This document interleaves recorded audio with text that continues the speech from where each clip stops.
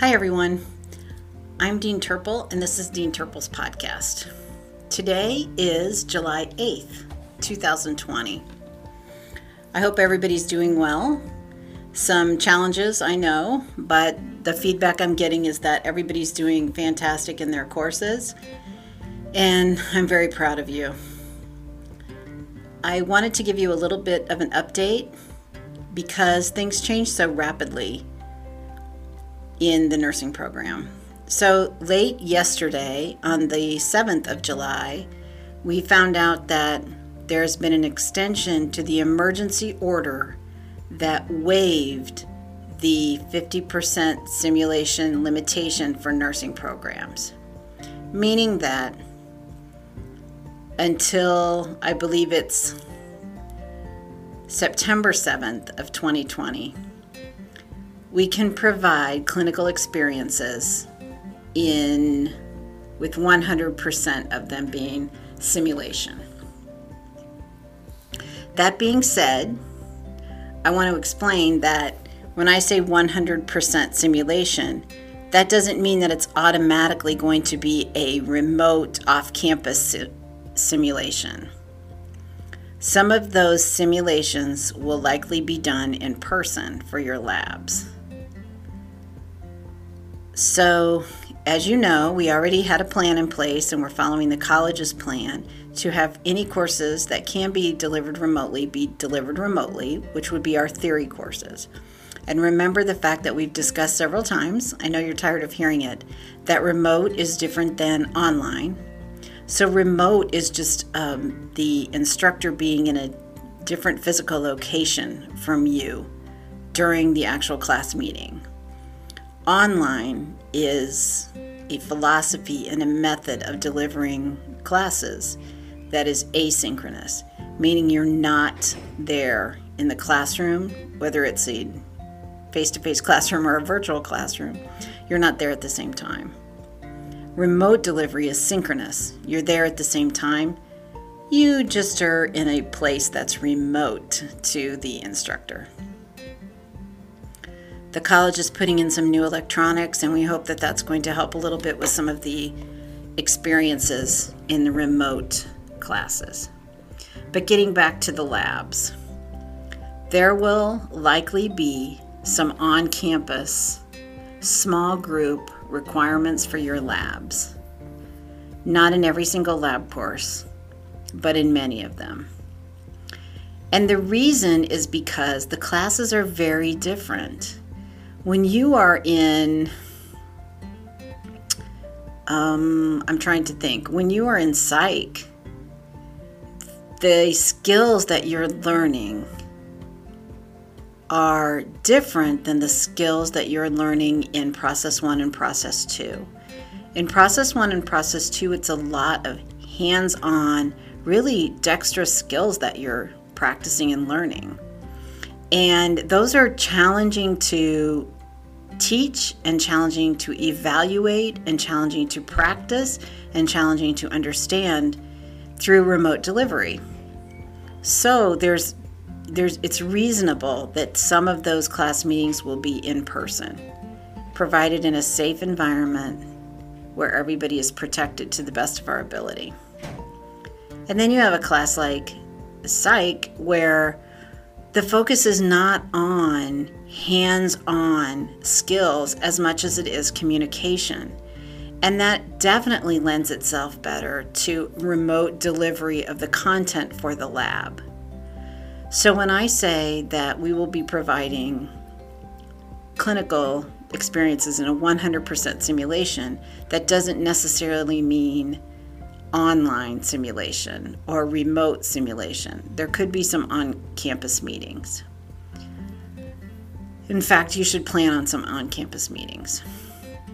We've decided, and remember, today is July 8th, and things change so rapidly. I mean, even a couple of weeks ago, we really thought we'd be in a different situation here in South Florida, right? So as of today, our plan is to keep for all of session 2. So fall term session 2. So your next course after this one that starts on August 21st, will be delivered remotely for the theory and in simulation for the lab. Okay? Remotely for the theory and in simulation for the lab. That simulation may include some on-campus meetings, on-campus requirements. It's so hard to find the best way to say all that information, but I just wanted to share that with you because I know everybody's wondering and everybody wants answers. Okay, so as well, I think it was earlier this week and maybe a little bit last week, in some of the Talk with Dean Turple sessions, I had a couple people ask me some questions that honestly surprised me a little bit, but I do understand that it's hard to know what other people are thinking. But some students asked me, what's going to happen if they get sick? What's going to happen if their kids get sick, if their family gets sick and they need to be there and they don't have A, time to study, or B, have to be quarantined and can't come to campus if there's an on-campus requirement or meeting. So, the best answer I have for that is that I expect that everybody, that I will be, your faculty will be, and you will be reasonable. So I think reasonable is a good term, right? Because as many of you have already learned, that's the way we look at, errors that are made in nursing, and that's the way we look at malpractice. What would a reasonable person do in this situation? So it's important for all of us to be reasonable, and we may not feel reasonable because it's a situation personal to us, but we just need to talk it through. I'm going to give you an example of something that happened to me over the past couple of weeks. So I do teach online classes for a different university, and I love it.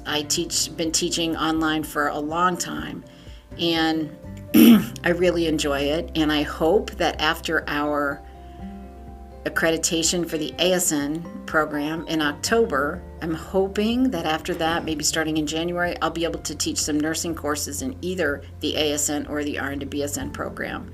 I enjoy teaching. I like it. I like the students. So my students in that university are mostly from Southern California. Not all of them. Some of them are from Miami, but most are from Southern California. And they're experiencing some of the same issues with COVID as are we. So I had one student who didn't turn in an assignment on time. So I contacted the student, and a couple days later, actually, the student told me, "Oh, I've just been so stressed and everything's been so crazy, and I wrote down the wrong due date. And, thanks for letting me know, and I'll turn the assignment in." Well, there's a late policy, so I just told the student, okay, you have until this date and time to turn the paper in, and then at that date and time, I'll grade it, taking into account the late policy. At the same time, I had another student who had not been in contact with me, but had been in contact with his or her advisor, and the advisor got in contact with me and said, hey, this student just notified me that they're hospitalized with a positive COVID test and they're sick enough to be hospitalized, and this student has some assignments due and wants to know what will be the consequences for this. And at the same time, the advisor had the documentation that the student was actually in the hospital with pretty serious illness. So of course my response was, thank you, of course I'll work with this student. And the difference there is that one student was proactive, one was a little bit reactive, right? As well, one was reasonable and one was maybe not so reasonable. So what I'm saying is that I hope everybody will just be reasonable. And what does reasonable mean?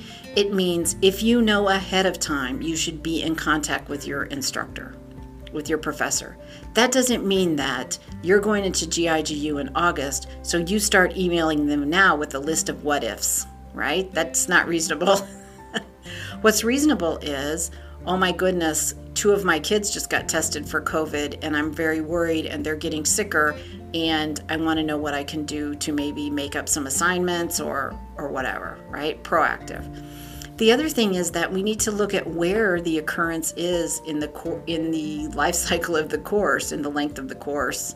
Meaning, If something happens in the first 2 weeks and you're missing all of your class time and all of your assignments and haven't been able to do anything or show up, that's a very different situation than the 2 weeks at the end of the class where you've had all your assignments in on time, you've been doing really well, and all of a sudden something happens. You get sick. Somebody in your family gets sick. You can't make an on-campus meeting because you have to be quarantined. That's a completely different situation, right? So when I say be reasonable, I mean that we'll talk about it and we'll make the best decision for everybody concerned at that moment. I know a student said, well, I just wanted to know what the policy is. We don't have really good hard and fast policies that have to do with COVID, but we have hard and fast policies that have to do with student attendance, right? And there's a list in the policies in the college catalog of situations where we as a college need to work with you to allow you to make up assignments. So it's a very good idea to be, very informed of what your college policies are. And if you haven't been able to locate those or haven't been able to locate college catalog, you go to broward.edu, and then a couple maybe lines down, there's a students tab or the word students. You click on the word students and it takes you to a lot of the resources for students. Once you've chosen students, now under academics, one of the first selections in the drop-down menu under academics is a college catalog. And there are 5 sections. They did divide it up, but it's a very good idea to be informed of what's in that catalog because those contain the policies for the college. As well, we have a nursing student handbook, right? Manual. I think we call it the nursing student manual. I don't know, I keep getting the name confused. You can find that on broward.edu now too. It's been completely updated, and we are going to make sure that everybody acknowledges that they checked it this fall when we come back in August, whether you're here or not right now in class. But if you want to preview that, if you want to look at it and see what it says, you should. You can find that in the nursing, the ASN section of the college website. So it's not like intuitive, by the way. What you do is you go to broward.edu and then you choose under academics and programs, you choose the drop down, and then you click areas of study. Why am I saying click? You choose areas of study, and then you'll see health sciences as one of the drop downs. You'll choose health sciences, and then, I don't know, halfway down the page, maybe a little bit more, 2/3, there's a sign that says answer the call, and underneath it says Explore Nursing. So once you choose Explore Nursing, you come to the nursing website. There's some very good information there and some things that you need to know. And you need to know those because this is your education and you should know about this. As well, I'd like for you to know them because we're having an accreditation visit in October, and those accreditation team members who will be visiting us virtually might ask you some questions about how to find this. So on the main nursing page, it says Nursing Associate of Science in blue, and then there's some purple bars, which are great for those of you who are trying to get into nursing. There's good information there. But then again, I would say almost halfway down, there's the ASN Student Manual. You click on that and it brings you to the Nursing Student Manual. And like I said, we completely revised that. We went through it. I hope against hope everything is correct in there because it's been gone through by way more people than I thought would need to, and some people who are much more detailed than me.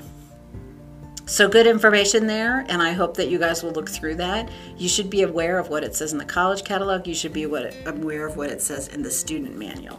These are important. This is important information for you.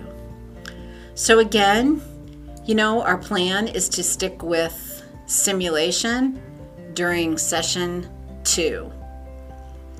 Fingers crossed, toes, I don't know what else, prayers, sacrifices, whatever we can give right now. I really am hoping that the hospitals will have calmed down and be reopened to us by October, by session 4, because I really think that you need to get back to the hospital. I know you've reported some really great experiences in simulation, and I'm beyond proud of you and of the faculty and the great job everybody's doing, but I think it's very important to get you back into the hospital and hands-on with patients too. Remember that during this time when we're remote, you can practice, and you should practice just like you would in the hospital. So what's the best way to find out the information, to learn the information? Teach it to someone else.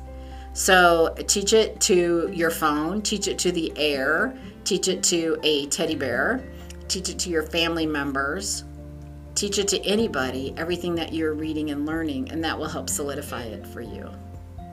It's been an exciting couple of weeks hearing more and more about our May graduates and how they pass their boards. So there's been so much positive going on amidst all of this craziness. I'm very relieved that we got an extension from the Board of Nursing, or actually it's the Surgeon General for the state, because I was worried about that. So we've had some good news this week. It's been wonderful to see more nursing students around, and I appreciate all the communication from all of you. I hope that you'll join me in Talk with Dean Turple.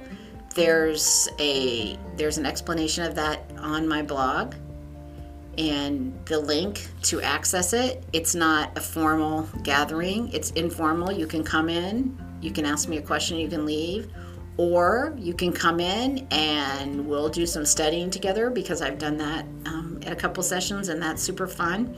If you have something specific you want to go over, we can talk about that. I can try. I can try to answer questions. Sometimes it's questions I can't answer, but I'll get the answer for you. I hope you're all having a great day. I can't believe that it's the 8th of July already. I hope you're having a good summer, staying cool, staying healthy. We need you to stay healthy. We need you to stay well. Take care of yourselves.